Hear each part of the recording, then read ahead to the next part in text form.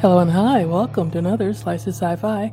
I'm Summer Brooks, And I'm Lewis Howley.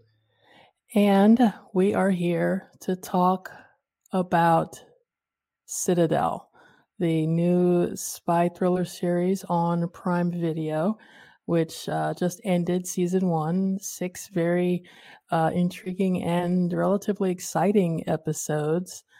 Um, my opinions are many, and I hope to get through them all today. I have also several different opinions about some things that I wish the show were and or would focus more on, and about the current show and where it may be heading.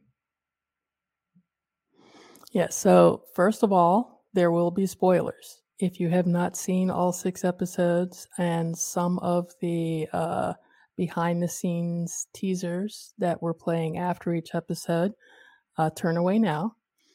We are also going to chat a bit about possibilities for season two, and we've already seen the teaser for the first spin-off, which is Citadel Diana.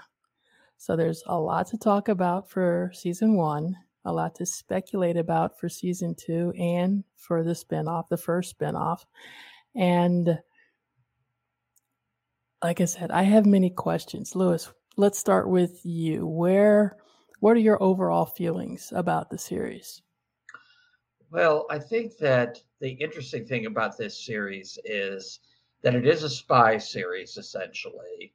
But I think that really this is a series that focuses and chose to focus more on its characters than on developing the background lore of Citadel and Manticore and the world in which they operate, which seems to be somewhat parallel to our world, maybe perhaps a few years in the future, but not too far in the future because they're still using regular cars and they still fly regular planes.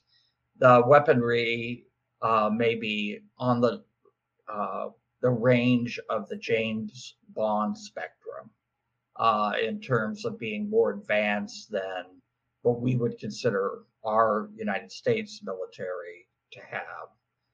But and so this emphasis on characters.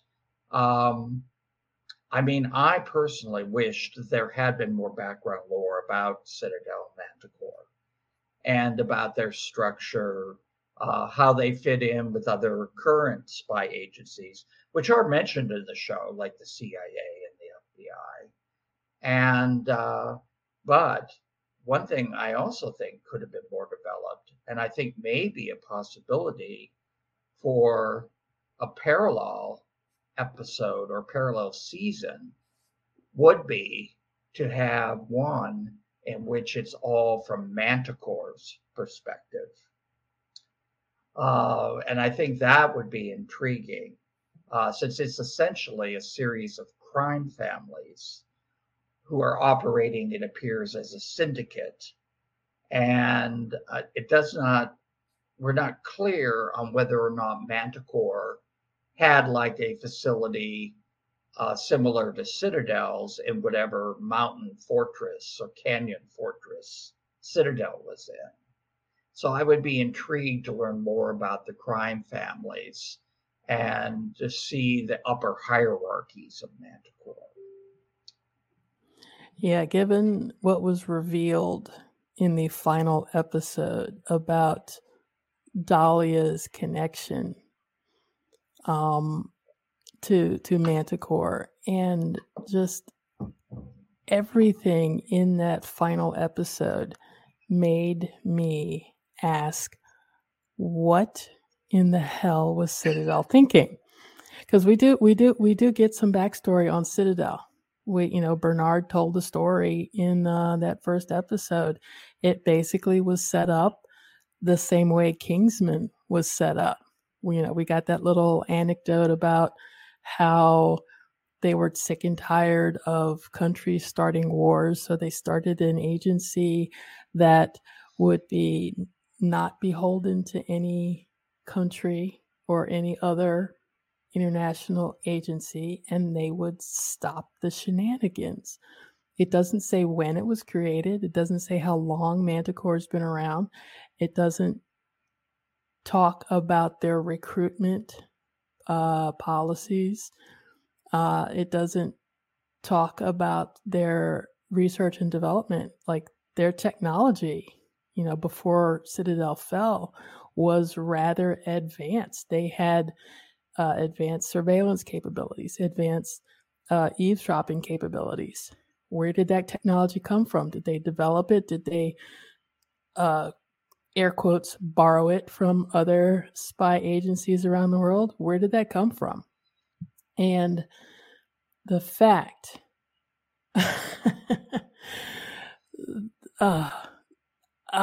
the destruction of Citadel was Dahlia's revenge, something she had been plotting at that time for over 25, 30 years. How Manticore got created, that is something I would like to see. I would like to see a prequel movie about how Citadel was created and then how Manticore was developed in response to Citadel, because there's no indication that Manticore existed before the incident where Dahlia's family was killed and separated, which we find out was a mistake by Citadel. Citadel was supposed to hit a terrorist group, and instead they hit a UN aid station.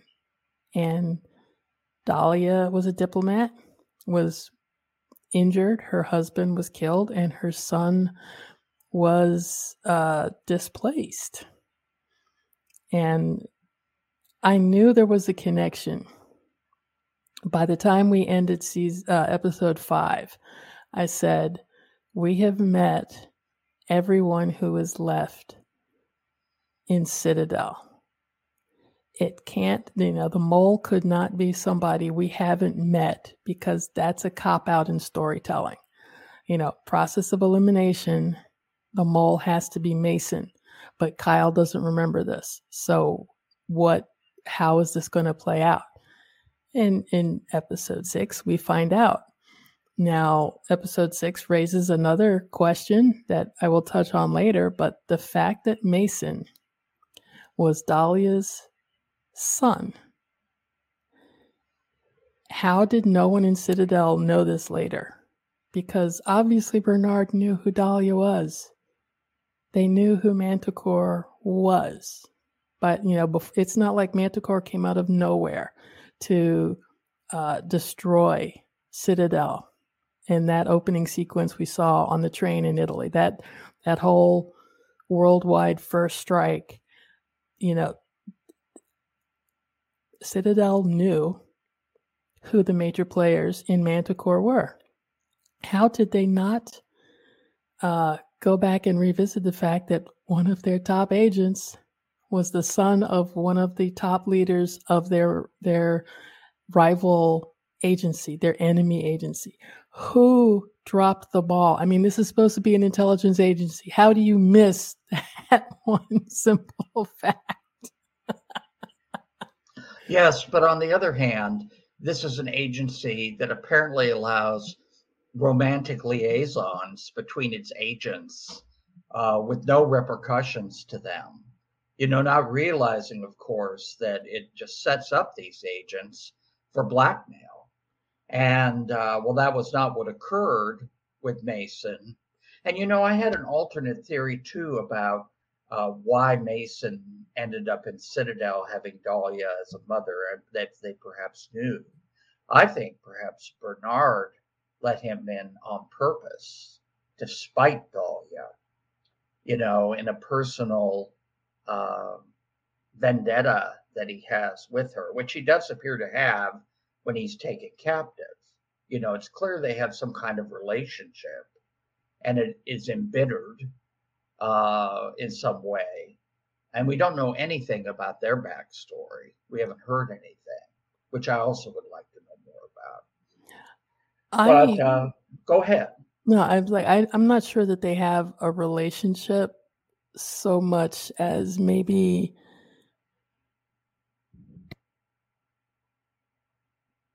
hmm, maybe she blames Bernard for that missile strike in Well, Bosnia, in Serbia think, rather. well, Because intelligence. It was a failure of intelligence. They had the wrong coordinates for that missile, and then they covered it up and lied and said it was a car bomb.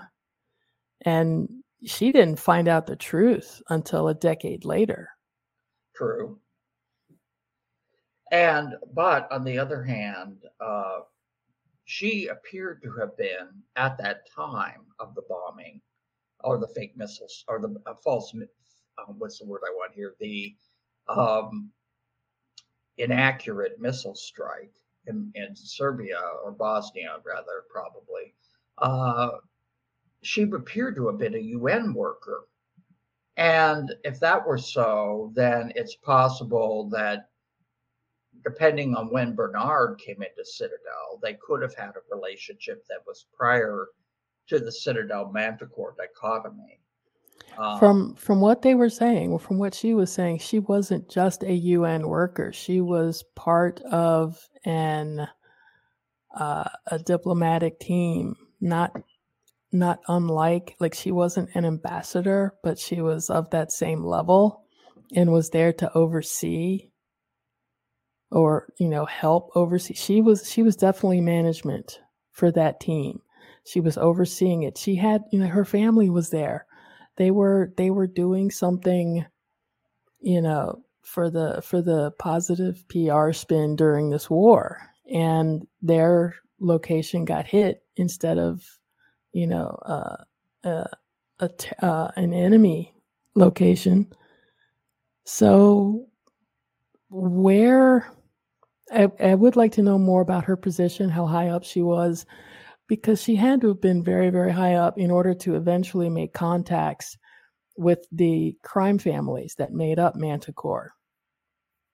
And But I think all of that happened after she found out the source, her Manticore involvement, I think, came about after uh, oh yeah, she discovered the truth oh yeah, with the definitely. diplomat. And so here she is. Well, and I don't think she could have been too high up because, I mean, unlike Star Trek, where you send your main team into the battlefield every time they go to a new planet, here usually a high ranking person would not be sent into a war field, like set foot in Bosnia unless they were under very controlled conditions, which she clearly was not in this environment living in I A mean, she lived missile there. a missile does not care how many bodyguards you have. True. But I think that, um, you know, but in any case, to get back, I guess, to Bernard and Dahlia, I think that their relationship definitely needs more exploration. Mm-hmm. And, I was initially critical of the torture methods she used on him, which I thought were wimpy, for someone who seemed as ruthless as she was. But then, since they sent him off to Brazil for some other project at the very end, after Dahlia shot Anders when he was about to free Bernard. Obviously, they needed him for some future project of evil, and so that explained why more severe torture wasn't used at Bernard, and that closed a hole for me in the plot. I, That I thought was not very well executed until that point. Um, and but the relationship, I guess maybe I'll jump to the relationship that is the stunner, namely the shock to find out that Mason is her son, which took me completely by surprise at the end of the sixth episode. I mean, it was so surprising. Uh, you know, and, she said that it's interesting because the scene is set up in a way where she states to him that he could potentially defeat Citadel with his knowledge, which seems, I mean, I hate to say it, but that Mason would know the location of every single Citadel agent or have access to that information seems a little bit absurd to me. But that aside, um, the scene is set up so that she gives the suggestion, and then she's on the phone telling people to carry out the mission of destroying all of Citadel. And the assumption there is that it is Mason who enabled that to happen. And you kind of then see him in present time, horrified by these new revelations in his memory coming back. But we don't really see him handing off that information to Dahlia. So I think there's still a potential gap there where someone besides Mason may have provided the information. I know it's a long shot, Nope. but I think that it is possible that someone else besides Mason provided that information. Nope. You think Nope. it was Mason? Oh yeah.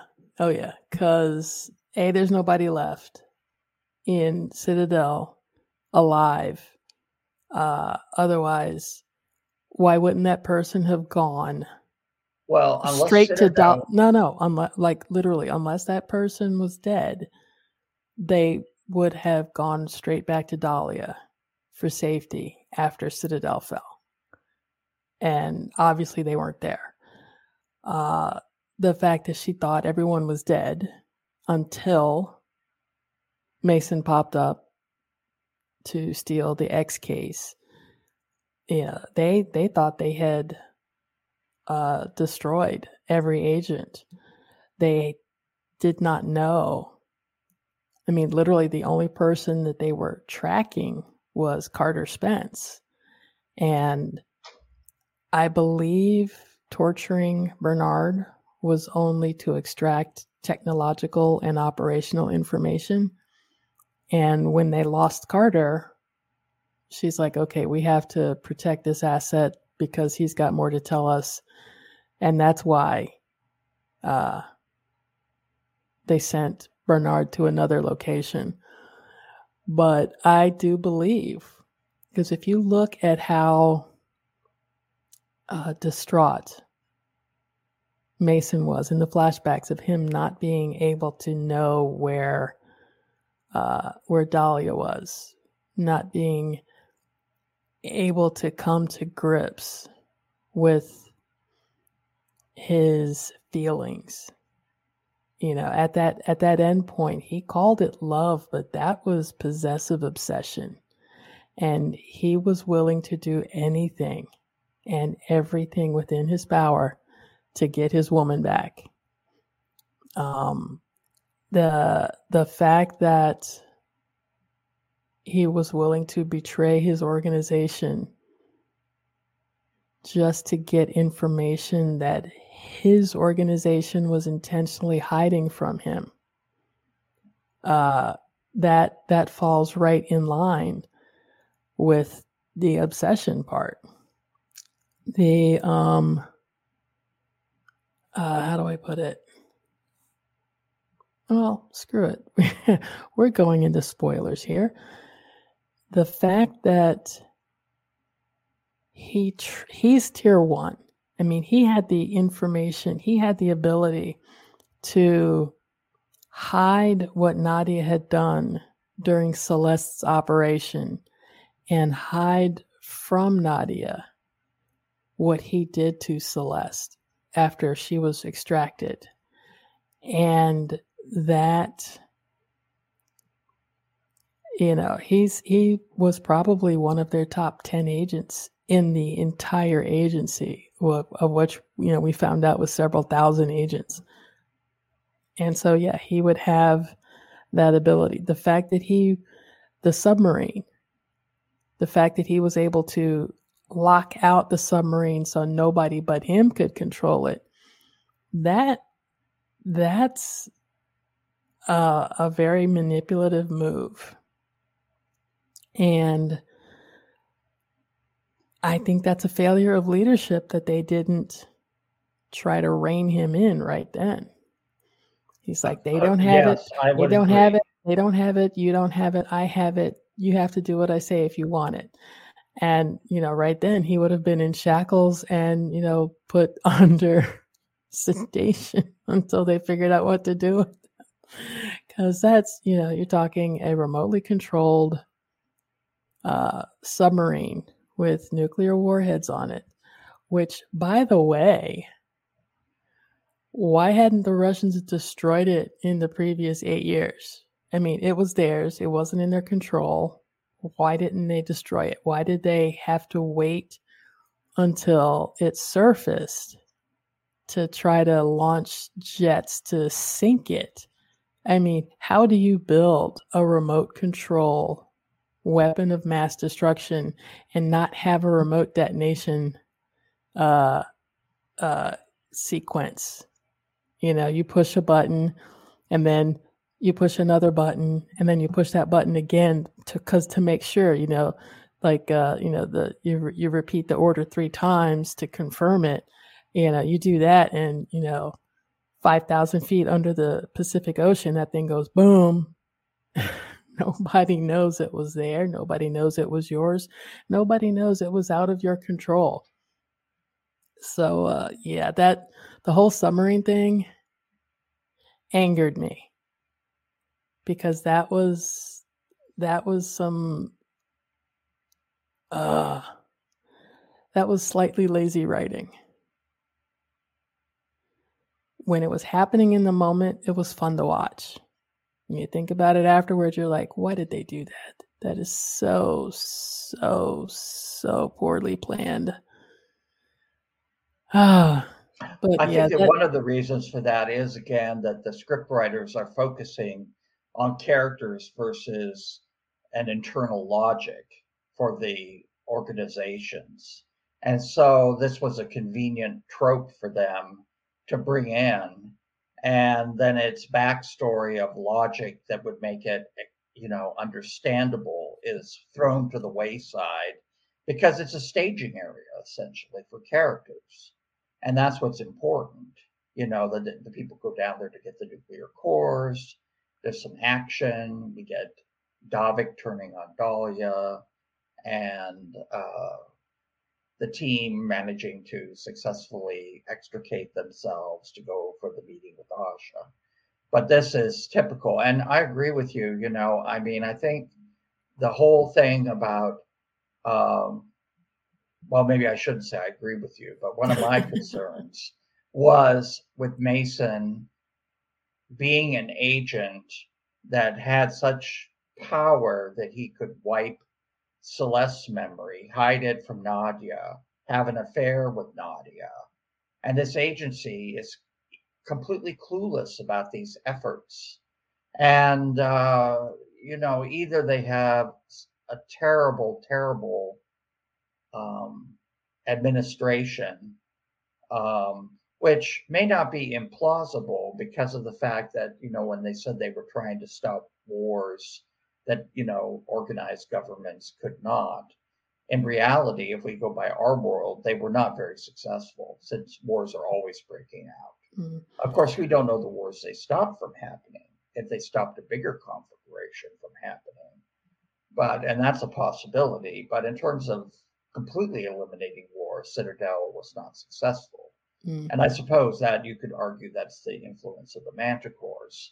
And I think of them as not manticore, but almost like manticore, since they're these families, who are controlling everything that we know nothing really about, other than they each have a primary specialty that they deal in terms of their illegal operations.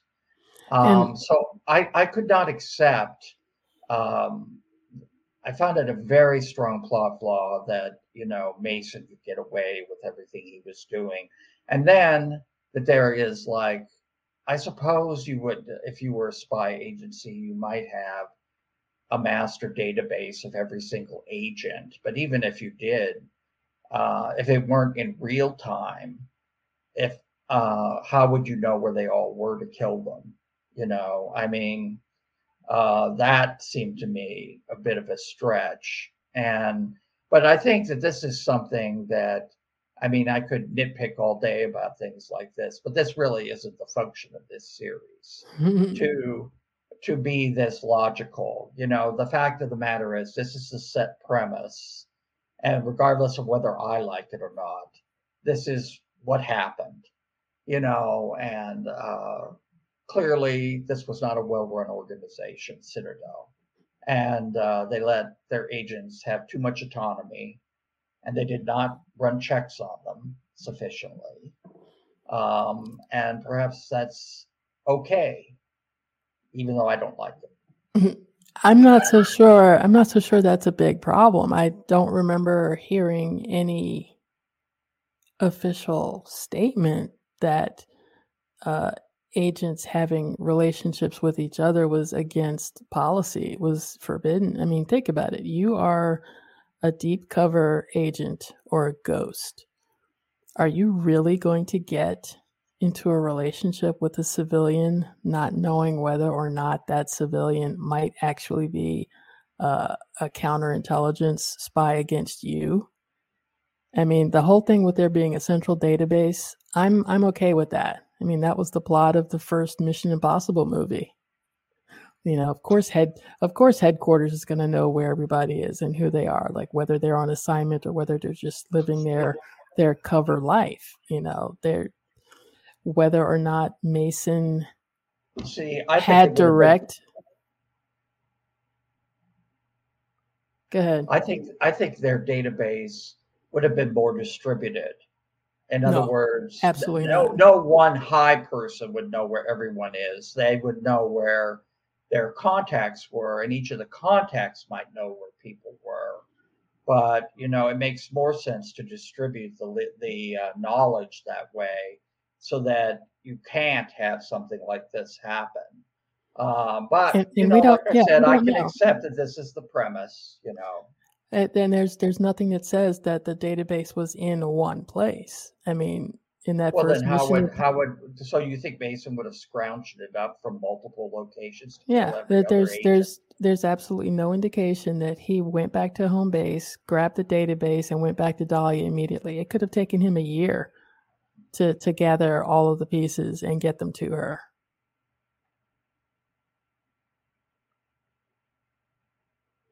Because remember, he was looking for. I mean, we have a general timeline. He was looking for Nadia. Nadia had left before her pregnancy started showing. By the time he got pictures of her from the information that Dahlia gave him, she'd already had the baby. So we're talking anywhere from 12 to 14 months. Well, okay. I have to give you that. So I don't think he got that information in a week and got it back to Dahlia. I think it took almost 2 years for him to gather everything and get it to her. But see, unless that database were in real time, the agents would have moved around, from where they were. I mean, you would know their names, certainly. But unless you knew where they were, I mean, you can't really commit one fell swoop. Well, that's just it. Not and from what I interpreted, from what I'm seeing, only tier 1 agents went on seek and destroy missions. I mean, Celeste as Brielle was undercover for 15 months. Some of those other agents might have been under for 2 years, 5 years, and it wouldn't be hard to take information that's, say, go to this location, find this person. This person's not there. Hey, ask their neighbors where they went. Were they extracted and relocated, or did they just move down the block to a better house and still using that same name? There's a lot of wiggle room there. I'm inclined to let them have.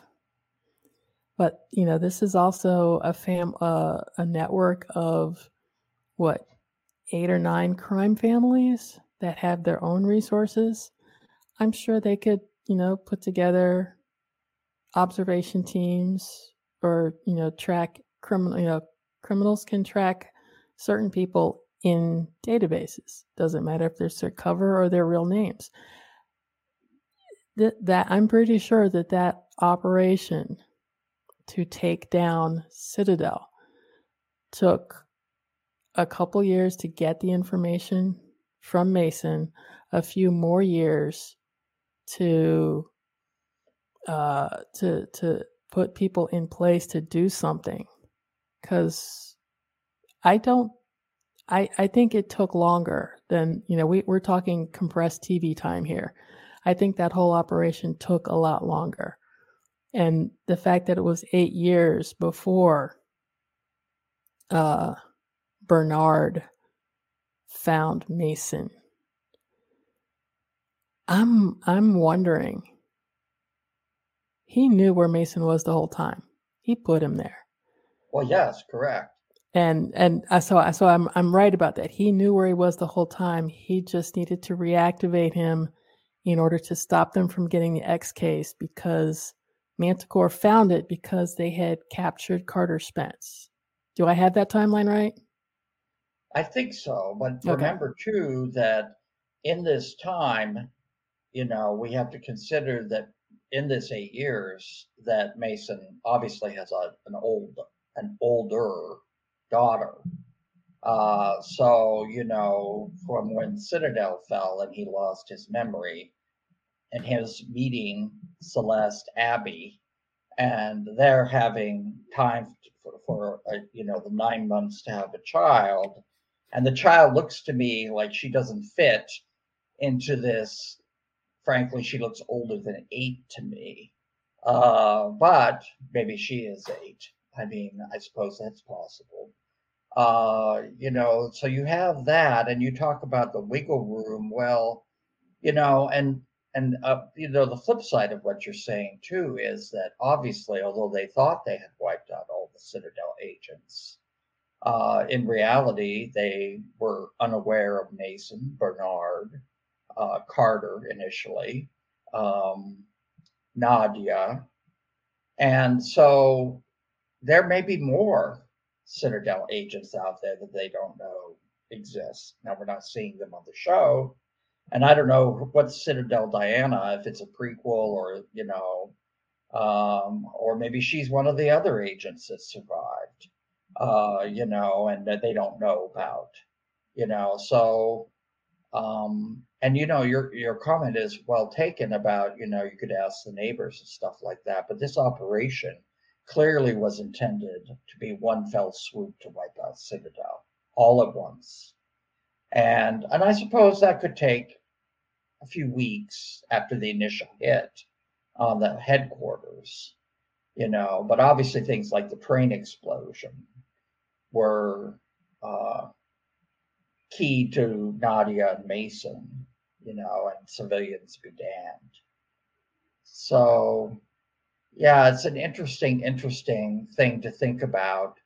I did go online before our discussion here, and I did see that there is a wiki page already for Citadel, and looking at it, it made me think that it was created by the producers of the show, because so much of the information that's presented is from a press kit, or so it sounds like when they give the biographies, and so that was intriguing too, because I had to go back to remember all of Celeste's name. She's Abby, she's Brielle, she's Celeste, and I kind of like that. Yeah, but I'm sorry, I went off on a tangent there. That's okay. There's so much to talk about, and they are interconnected because, like I said, this series took me along for a ride I was not expecting, and I wanted to enjoy it, and I ended up enjoying it in a different way than I expected to. I expected there to be like, Mission Impossible level action scenes, but the balance between the action scenes of the operations of the past and the slow burning build and interconnections and the weaving of lies and the unweaving of lies in how these people's relationships worked. That, to me, that was better than any soap opera. Well, And I was really led along because I honestly thought, for up until the revelation about Mason and Dahlia being related, I honestly thought it was Nadia who had betrayed the agency because she was angry about Celeste being brainwashed, mhm. essentially, by them or having her memory erased. And so I have to give them credit because they completely fooled me. And I think that's why I enjoyed the revelation so much because I love being fooled, and suddenly, and it was organic.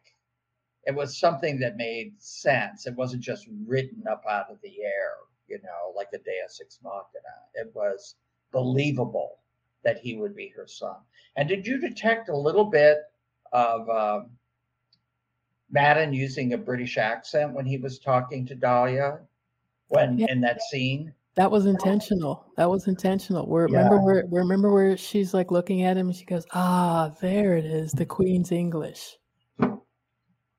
Yes, yes. And and I love that fact, because it was fairly subtle until, of course, they gave Dahlia that dialogue. And I thought, oh, wonderful, wonderful. And I don't know, in real life, I should have looked it up, but in the recaps at the end of every episode, they he would speak, and it was clear. I want to say his accent sounded Scottish to me, Hmm. but I might be wrong about that. I have him right here. Let's see. Yeah, he is Scottish, and and I wondered why it was necessary to give him, make him have as a character an American accent. Because obviously Citadel recruits from all over the world, so he could have kept his original accent, and so, but this allowed for a little bit of play here between the American and the Queen's English. So perhaps that was one of the reasons why they did that. I think his accent as an American is very good. I think that was a side effect of, because that was one of the things that we saw after the UN camp was hit. He was only like 5, and they relocated him to Oregon to grow up. So it's possible he lost the accent. Oh, I could see that. Especially since his grandma said that his mother was traveling. That Hmm. was her explanation. And so that actually gives us a kind of timeline to know that Citadel at least existed into Mason's childhood. I mean, if he was 5 when they had that uh, errant I missile strike. I looked, judging from some of the images during Bernard's historical recap, I think Citadel existed back to World War One. Oh, I think I forgot that scene. You're right. Um, that does make sense.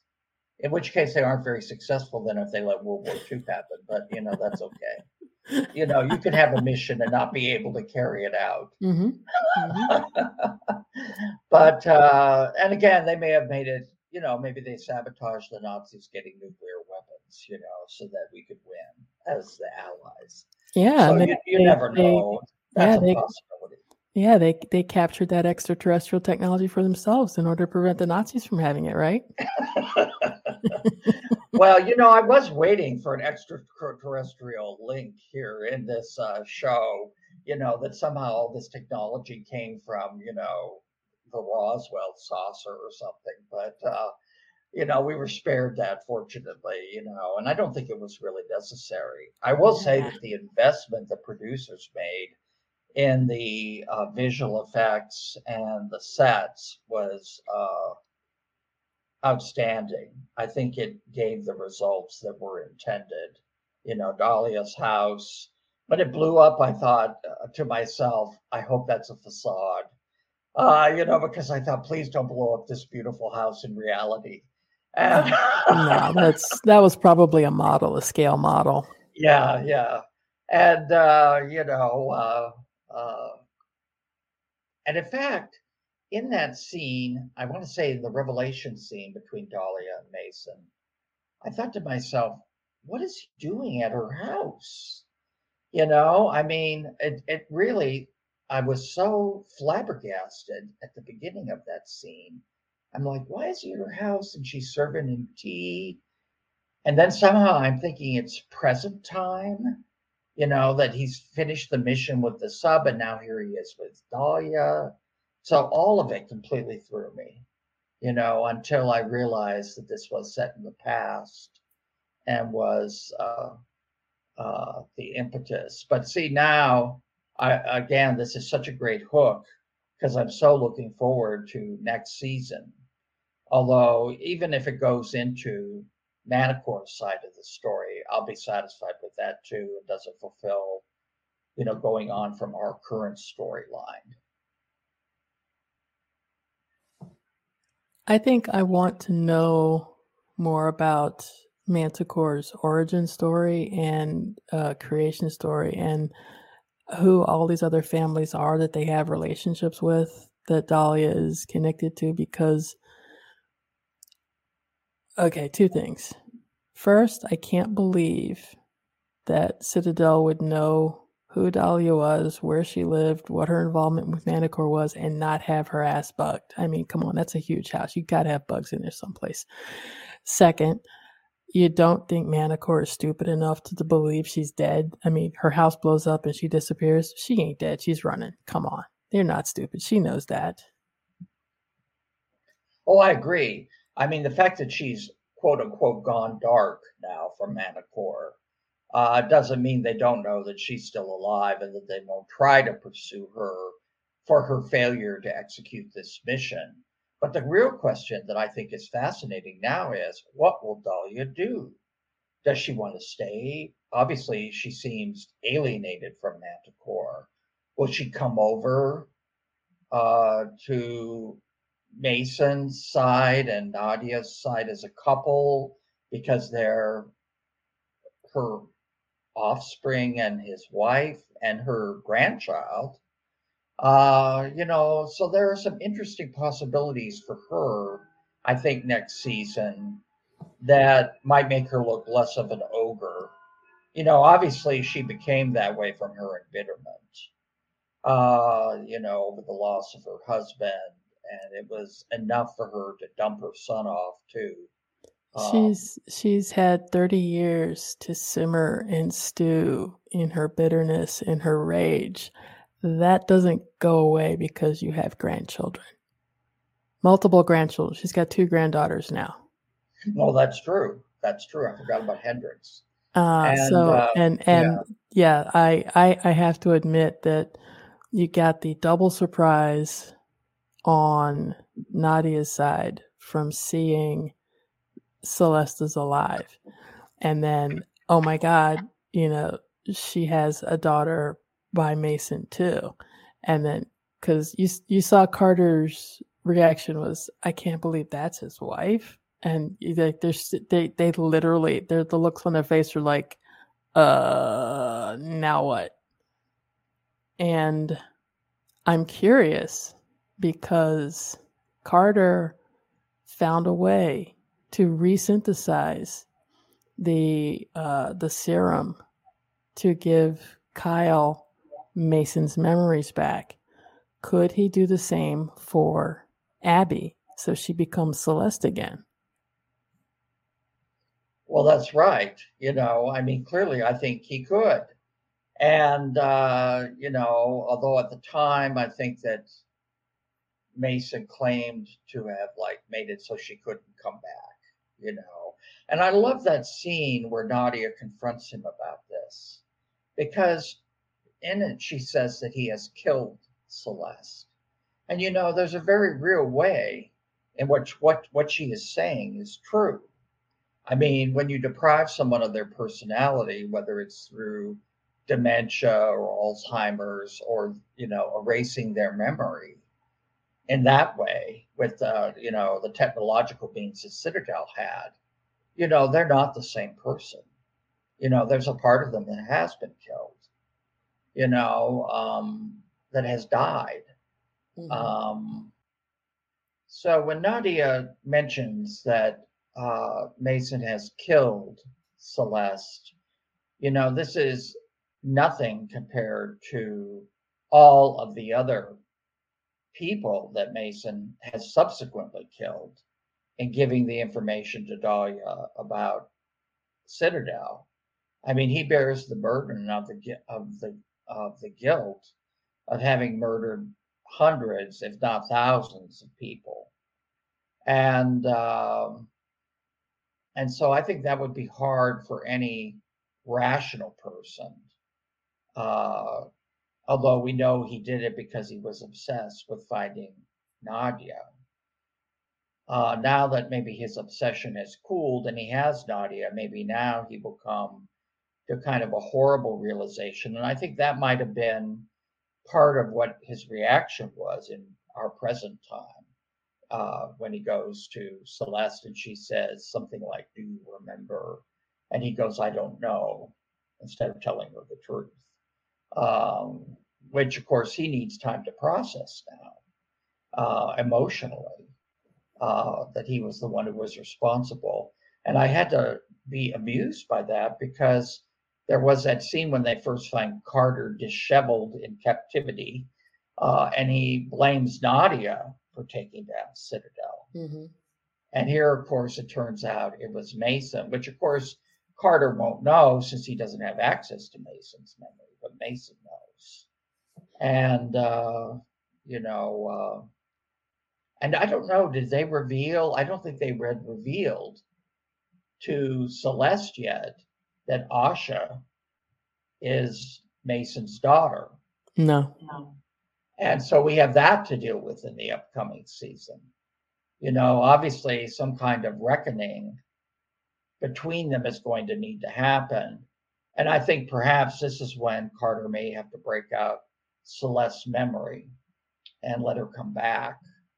And then they'll have a very complicated relationship between the three of them, and poor Hendrix will be kind of the fallout who has to take whatever they have to endure.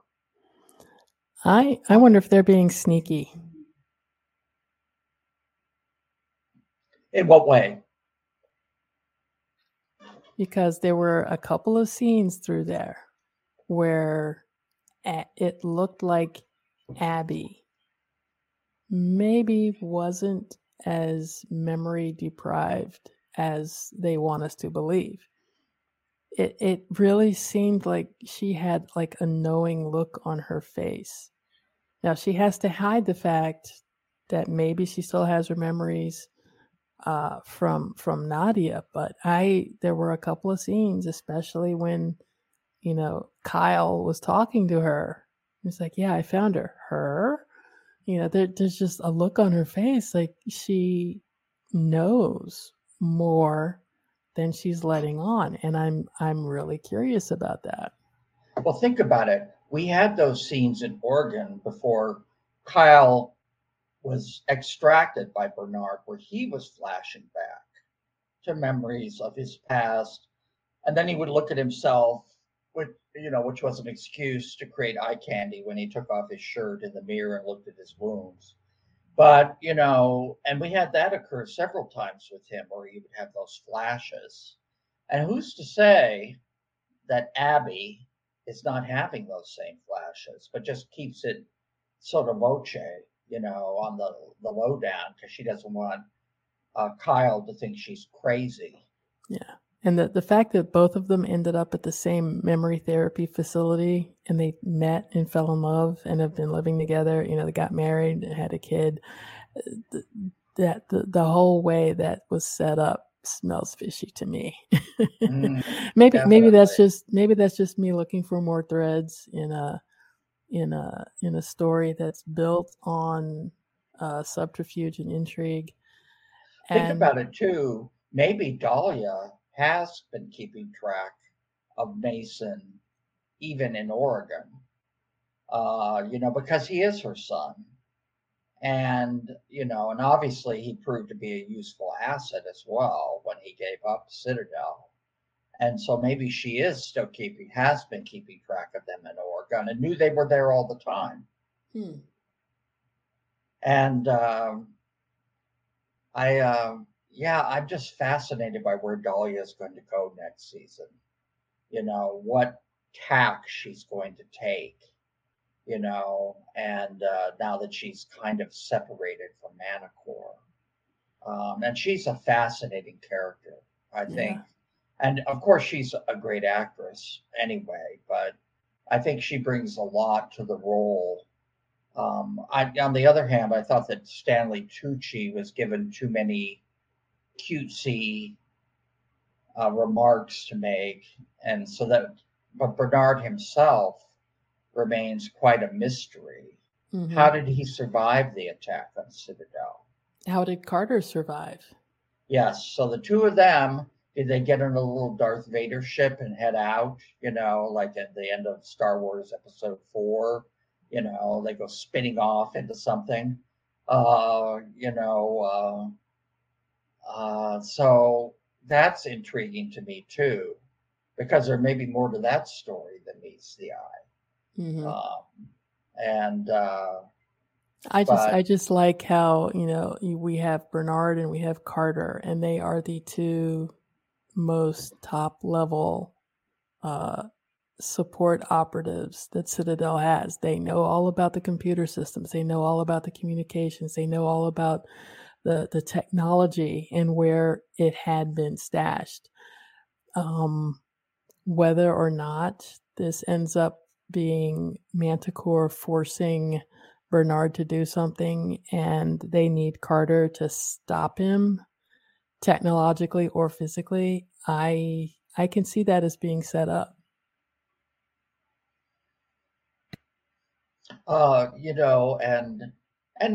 again, I don't want to nitpick too much, but when Nadia and Kyle slash Mason end up at that safe house in Spain, which was a Citadel safe house that Nadia remembered. I mean, why was that not just destroyed by Manticore? And instead there it sits with computers still operating, and apparently the server is still functioning, so she can look up information. And where's that at? I thought she was doing that through the X case. Or Did now I'm they making. have the X case on them? I don't think so in Spain. Yeah, no, he had already stolen it and he used Oh, it to that's find correct. Nadia. And Hmm. then her the serum, her vial was still in there and unbroken. So yeah, she went immediately to Spain because that's where her daughter was. We didn't know that at the time, but that's why if you remember, right after she got the message that she was being backstopped remotely, she wrote Valencia on her hand. Well, and now this makes me think, in the terms of the timeline, that Asha has to be older than Hendrix because Oh she was yeah, conceived. Yeah, Asha has to be at least 10. yeah, yeah. Did you think she looked 10 in the episode? I don't. I'm not good at guessing kids' ages, but I suppose she could be older than Hendrix. But like I said, that Hendrix is like 8 or something. She looks like more like a teenager or tween, like 12. No, she doesn't look that And old. I don't know, but again, that's just a little bit of nitpicking. I would like to, and I again, I did mention in one of my reviews that I don't particularly care for children in peril Hmm. plot lines. You know, um, they're just so creepy. Although it is good for emphasizing that a villain will stop at nothing to deal with their adversaries. That's the lowest of the low to go, Yeah. and so that was a success. I have to compliment the actor. Let me see what his name was. Um, Roland Muller, who did the dual roles of Anders and Davik. Mm-hmm. I thought he did a very, very good job of portraying the brothers Yeah. and making them somewhat unique. And and I was actually quite charmed by the Brielle uh, Anders relationship. I thought that was a nice twist. And certainly that was a shock when it was revealed that Brielle, this person they were talking about, was actually Celeste or Abby, and that she Mm-hmm. was still alive, which unfortunately poor Anders couldn't go see her again. Because I think their romance was real, and For him, it was. yeah, and so I mean, it made him a more well-rounded villain,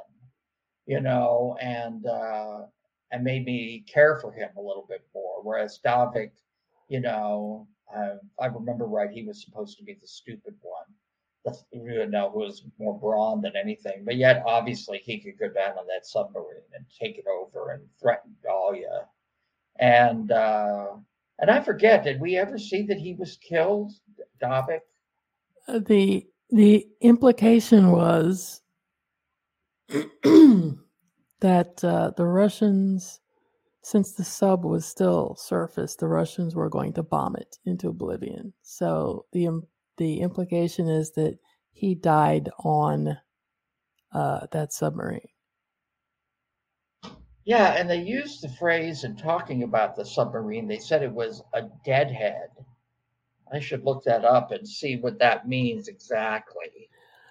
They implied that it was completely remote controlled, that it was all computer driven, and that when Mason's initial mission to hijack it to respond to only his biometrics, and then he added that second level of encryption so that not even Citadel could control it. That's where a little bit of stuff fell apart for me, because how did the Russians not realize that they no longer had control of it? How could they not know where it was? And how could they not destroy it so that nobody else could, use it later? Well, exactly. You You know. know, um, but I will say that the set was excellent. Oh my goodness, that was Uh, gorgeous. That yeah, it that was a whole great that submarine. yeah, that was 50 years from now sort of tech layout. I have to applaud the set designers for the technological uh accoutrement in this Oh yeah, series. oh There's yeah, some yeah, really pretty stuff, really good stuff. yeah, and But their pyrotechnics are good too. I love a good explosion, and so that was nice to see too that they didn't go cheap on those effects. mhm. Uh, you know, um, and certainly I liked that there were some philosophical questions raised by this series, namely, that supposedly when uh, Mason or Kyle had lost his memories, that he still somehow retained his skill set. Because Mhm. Carter says to him in the sub, remember your skill set. You know, you didn't forget your skills as Mason. And of course he has kind of a lousy parachute landing on the sub, but he manages to survive. Until he's no longer useful to Davik. Yeah, the whole thing about, you still have your muscle memory even though you don't have your memories. I'm like, well, yeah, but there's an 8-year gap. It's not like he was doing any martial arts training in Oregon during that 8 years. He was chopping wood, and there is going to be some deterioration in terms of physical prowess. I would expect that first casualty of that gap, that time gap, to be speed, reflexes and all. But I think that early scene where Bernard threw a knife at him, I think that was meant to tell us that his reflexes are still there. That was a cheesy way to do it, but effective. Oh, definitely. I would agree with that, but it's intriguing because obviously we're getting into which parts of the brain are being Mhm. affected. Obviously that you would think it was the hippocampus that they were backstopping, since that's where most of the memories are, and then there's obviously other parts of the brain that deal with the motor Uh, skills, and so those could be left intact. But then it does get into the question of how you're accessing that information, you and know, for what me, the neural funny, network. What's yeah, that? I said for me the funniest part was when Kyle tries throwing the knife at Nadia and she just dodges it and goes, "What the hell's wrong with you?" And that whole scene, I think, was meant to fill the hole of people asking the question, does that really, is that really the truth? And the look of disbelief on Kyle's face where he goes, "You were supposed to catch it." That whole scene was hilarious to me, and I think that's what hooked me on wanting to see more about these characters. And even though, if you read other reviews, a lot of people like the action but hate the acting. I'm like, no, some of this makes sense, and I am enjoying. Because see, if I didn't like the series, I wouldn't be sitting here talking about it, nitpicking all the stuff to death, trying to figure out, what works, what doesn't work, what should have been written better. I wouldn't bother if I didn't enjoy it and want more of it. So, hello, producers and Amazon Studios. I like this show. A lot of people like what's happened. Keep going, please. Keep going. Uh, Yes, and I would like to. I want to make a mention that I wouldn't mind having these producers, if someone listens to this broadcast, that they think about doing standalone. I don't know if you want to call them episodes or movies or what, but doing some standalones to provide more insight into what was going on. And perhaps some of those are being offered on their website. I haven't gone to look, little webisodes, where you get a little more background and things about characters. I I will think say that, go ahead. So I think they could do that effectively with like a web comic or a graphic novel too. Yes, that would work as well. But yeah, so I want to see them go beyond the dynamic of just having a series, and only using that as a way to portray information about Citadel. And um, yeah, because I think that would be very helpful to flesh out the background more, since they clearly don't want to do it in the main series. And there's only so much time. I can understand that. That they're a little limited. I want to say that I was a little disappointed by I'm not sure what to call them, uh, the talk pieces after each episode where the producers would talk, and Mm. for some reason Richard Madden would talk, but Priyanka was never there to talk. I thought that they did not really. It felt like they were trying to explain what we had just seen, and I thought to myself, I don't really need to be told what I've seen, or I was more interested in what Richard Madden had to say, because he's the one inhabiting Kyle and Mason. And so he had more insight about that. But, unless the producers are going to tell me where they're going, I'm not interested in hearing them recap what I've just seen, which I felt was what they used those episodes as. And I felt, in a way, it was like saying that viewers were too stupid to figure out what was going on. That you needed this extra thing to help you. Or maybe they thought it was just a rah-rah piece to keep you interested, and oh yes, this is great, we did this.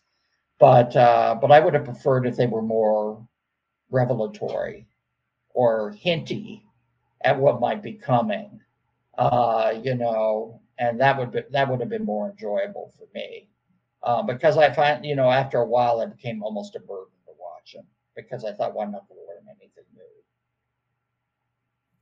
Yeah, I think those what is it, Citadel Declassified? Oh yes, that's what the term was. Those little teasers. Uh, I'm wondering how much was left out of those. I'm wondering if there's deleted scenes because each of these episodes was quick, like 40 minutes tops. Right. That they were really, really quick. And I'm sitting here going, Amazon has the ability to make these episodes longer. They're not trying to position them to be on any syndication or broadcast network. Why not have the episodes be longer? Why not have extra, behind the scenes or deleted scenes, or give us tidbits, give us breadcrumbs. Let us see some of the stuff that was left out to streamline the story. And they've already greenlit season 2, so we're getting a season 2. We're getting Citadel Diana, which they've already said, looks like it's already been completed if we're getting it in 2024. Season 2 is going to be directed, all the episodes are going to be directed by Joe Russo, and it looks like maybe I haven't seen anything where they've definitively said it's going to be another 6 episodes. Maybe they expand it to 8. I don't know. But I'm happy we're getting more, and I'm really looking forward to that. I'm curious too, and I'd be interested to hear your thoughts on this, Summer, about why it was 6 episodes. I mean, it's kind of British, obviously, to have shorter seasons. But I wonder, I was just thinking about it, and I wonder if it was budgetary, that they had a set budget, and for them to do the technology scenes or the action scenes, you can only do six episodes on that budget and have adequate technology and to do what you need to do, or because it seems like such a short episode run. If Amazon's really behind this series, why so short a run? Why not 10 episodes? Which would seem like a more normal amount to me, even 8. I mean, I just watched American Born Chinese on Disney, and it was 8 episodes, and which I thought was the perfect number for a season, frankly. Mm-hmm. And but yet we're getting 6, and is it renewed for a second season for 6? Oh, and how many are yeah. how many are in Citadel Diana? I do not know how many episodes are in each series, but I'm what hoping. Was the budget number that they quoted that they were spending on Citadel? I mean, it was enormous, if I remember right, in terms of millions of dollars. It was like feature film type stuff, but I don't know if that was for all of the seasons, all of the series that were blotted out, because it was already a go ahead for season 2 before season 1 even premiered. And obviously they had already produced Citadel Diana because we got a teaser trailer out of it. Yes. So I'm sure they did it in parallel, just because it would be easier. And I kind of like that because I like an offshoot of Citadel. I'm very interested in this world. I agree with you. I would not be watching it if I was not interested. And I think there's a lot of potential here. And frankly, there is potential for character growth as well. as we get to know them more and more, and they become more nuanced, so that we know a little bit more. Now, for example, Carl Mason has to be a dad to two um, daughters. Who knows if Abby will regain her memory and then have to deal with all of that? I mean, there's a lot of potential there, and I'm really pleased by that. Mm-hmm. And I'm just happy that all of the twists that we saw in the 6th episode lived up to the tagline, everything you know is a lie. I love how that circled back to literally everything they showed the audience during that 6 episodes. Everything was a lie. And they just, everything they fed us as being actual turned out to be a half truth or a full blown lie or a misdirection. And I'm like, oh, you sneaky bastards. I love it. Yes, it was clearly thought out, and that it really is, in my mind, one of the great endings of a season one in my years of viewing. I mean, because that twist was sublime. Really, it's the only way to describe it. It was so brilliantly conceived and so beyond what I thought this show was capable of, to be quite frank with you. And it reinvigorated my faith in the writers and the producers that we were going in the right direction. Cool. So, any final thoughts? No, but I am looking forward to Citadel, Diana. I hope. You said it was 2024. Mm-hmm. And presumably Citadel 2 will be 2024 as well. Although I'm a little sad to have to wait that long, like Right. anybody, I'd like to see it sooner, especially if it's already been produced, and if Citadel Diana is already here, I don't know what the point is of waiting except to be sure that we are significantly hungry for a future Citadel when it does premiere. I think that that it was smart for Citadel to do this series with the budget it had, because I think if you had inferior technology, that would have sunk this series. So it was a good move to invest in this Mm-hmm. in parallel to the storyline of the characters. And it's what makes Citadel believable. And, it has a lot of potential. And those are my final thoughts. Yeah. Citadel Diana, I believe, is already completed. Since we're talking 2024, they're probably doing post production on special effects. Season 2 probably has not been done yet because, like I said, one of the Russo brothers, is going to be directing all the episodes. So I'm wondering if they've even been written yet. Have they gone past the outline stage? Have they gone to storyboarding yet? Have they gone to pre-production yet? I don't know what the situation is with that. I would like to find out. I really would. So we'll see. We'll see. But yeah, I'm also looking forward to being lied to on multiple levels again by these people. Because these people are vicious, charming, brutal, and I want to see more of their interactions, because it's more than about the technology and about the assignments. It's how they work with each other and how literally everything they do in their lives is about lying. So how do you maintain that when you're trying to maintain relationships that matter and friendships that matter? This is intriguing to me where they go with this.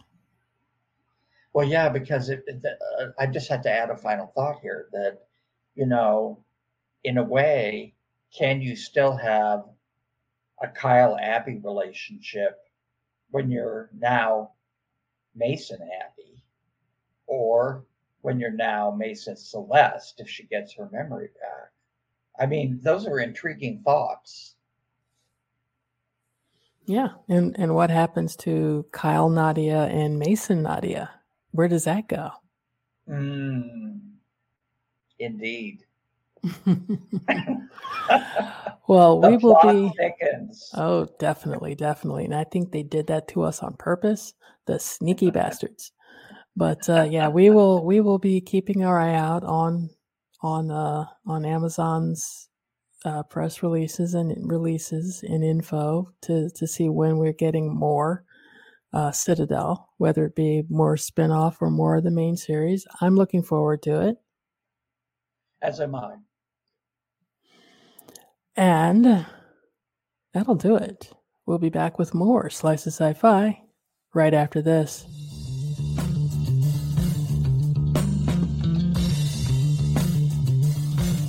Slice of Sci-Fi. Escape Pod, the free science fiction podcast brought to you by Escape Artists. I rippled a welcoming cadence of light beneath my skin, and then, seeing the newcomer was human, made my best approximation of a smile.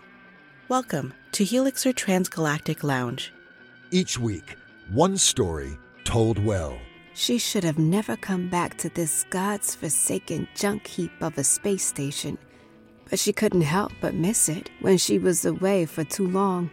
From the most astonishing and visionary storytellers of the genre. But because time is a trick of the mind, it can be hacked, and we have gotten good at it. We had to.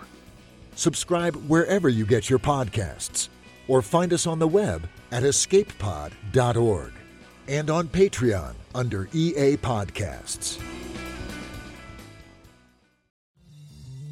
Hi, I'm Aaron Ashmore from Sci-Fi's Killjoys, and you're listening to Slice of Sci-Fi.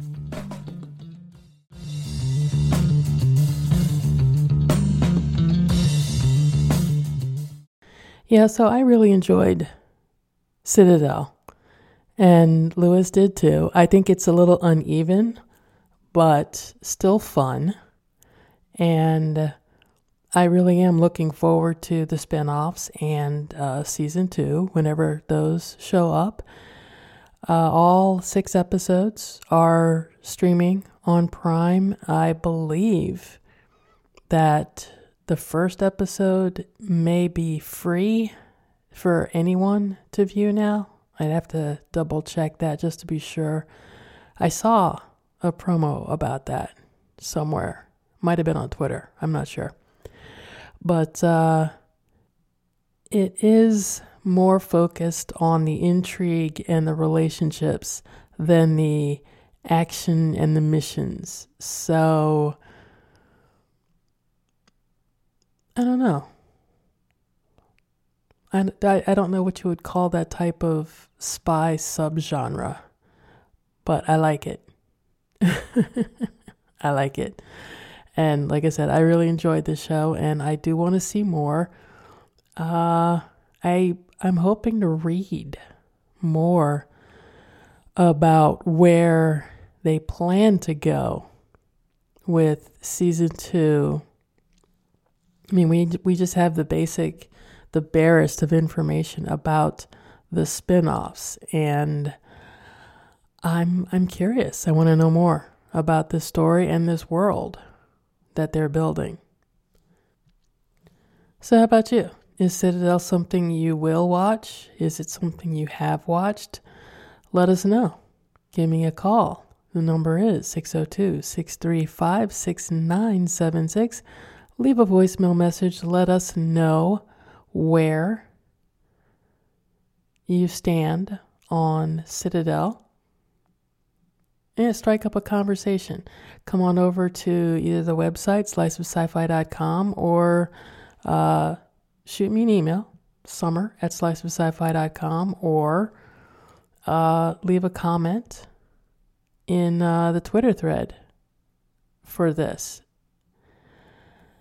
Don't Twitter, website, email, voicemail. Okay, yeah, I hit them all. You can listen to Slice of Sci-Fi on Apple Podcasts, Stitcher, Google Podcasts, TuneIn, Player FM, and iHeartRadio. And if you're listening on Apple or Stitcher, please consider leaving us a review or a rating, or on Podchaser as well. Let folks know that you are enjoying the show and maybe suggest that they check it out for themselves. We're doing a lot of signal boosting here soon-ish. There are plans to expand. Well, I shouldn't say expand, but to broaden the reach of the show, the perks that are available for listeners and supporters, and some other fun stuff. I'm not sure how long it'll take to implement, but we're working on that. And I'd like to thank everyone who is currently helping to support this show, the Slice of Sci-Fi podcast, and all of the shows in the Slice of Sci-Fi universe. Your support, your patronage, your donations, they really do help keep things online around here. So my heartfelt thanks goes out to you supporters and fans and longtime listeners. And if you'd like to add your support, the place to go is patreon.com/sliceofsci-fi. Pick a tier, any tier. All patrons are eligible for perks. You get to pick what sort of perk you'd like. Every month, I pick a winner out of the electronic hat, and that person gets to choose from a book, a DVD, a Blu-ray, or a 4K. I get a lot of review materials here for Slice of Sci-Fi and Writers After Dark, and I can't keep all of it. So I'd like to spread the wealth, show my appreciation for your appreciation and support, and this is one way I can do that. And if you'd like to add your support without committing to a monthly pledge, you can use the PayPal link, paypal.me/sci-fi summer, and donate every now and then as the inspiration hits you. You can also help out by browsing the things we have for sale over at sliceofsci-fi.net. That is an affiliate store, and all of the links are affiliate links either through Bookshop or Amazon. And we are slowly, very, very slowly, adding new items for you to peruse. Some quirky stuff, sci-fi, horror, fantasy, nonfiction, documentaries, that sort of thing. And hopefully you'll find something of interest. And your purchases through that site do help support our efforts here at all the podcasts and websites in the Slice of Sci-Fi universe. And that'll do it for this episode. I'd like to thank you all for listening. We'll be back with more Slice of Sci-Fi next time. Take care.